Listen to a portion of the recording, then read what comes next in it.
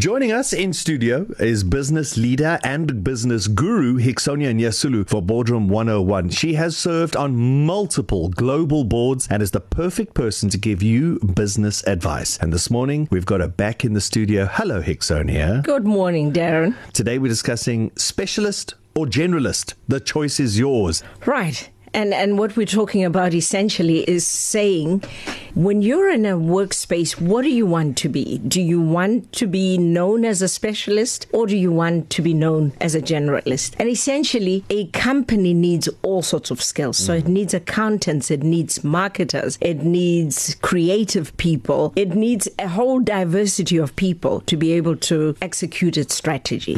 And so when you go in as a new person coming into the marketplace for the first time, of course, you're going to be a specialist in a sense, because if they tell you you're going into marketing, that's where you will be. But a year later, where do you want to be? And most people struggle with that. You know, most people say, should I do it early in my career and ask to be moved around from accounting to production to research and development so that I have a feel for everything? Or should I specialize for maybe 4 years of my working career and then ask to be moved around later? And I think it's horses for courses.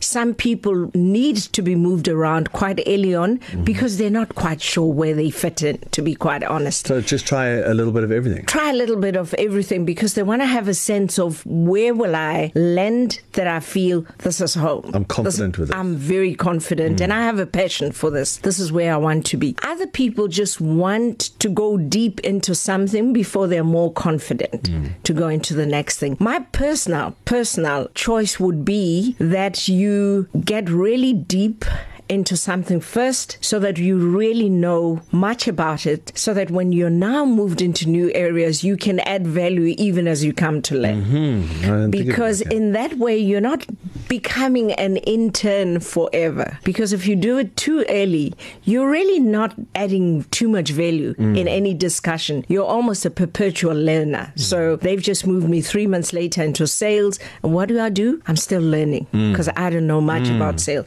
Then they move me into marketing 3 months later. I'm still learning about marketing and I'm not feeling comfortable. However, if I had just spent a year or 2 years in marketing, I come as someone who understands marketing into a sales environment and I can now add value.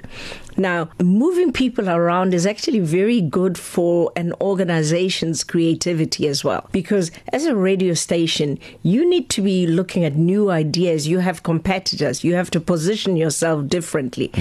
But if you were a newsreader and you hadn't worked in marketing, you don't have the first clue about how to reposition the station. But if you had done both, you would actually be much better at understanding how the station can be repositioned. So perceptions about where you're good could be right. And in fact, you should take them on board and say, thank you very much. I recognize that I'm good at that, but I want to check if I could be good at something else. Or I feel that it is time for me to change.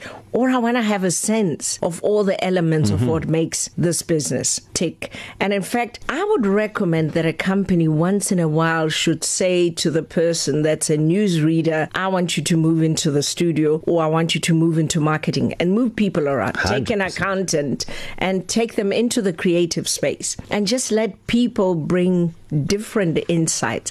That's what diversity management is all about. It's harnessing the different skills and the different perceptions and insights. Yeah, it will help the individual and help the company. Yeah, it is important for people to understand where they want to end up and how they want to get there. And if starting off by moving around because you're not sure where your passion lies, then that's what you should do. Yeah. Because maybe, you came in as an accountant, but that was your foot in the door, but you're not quite sure.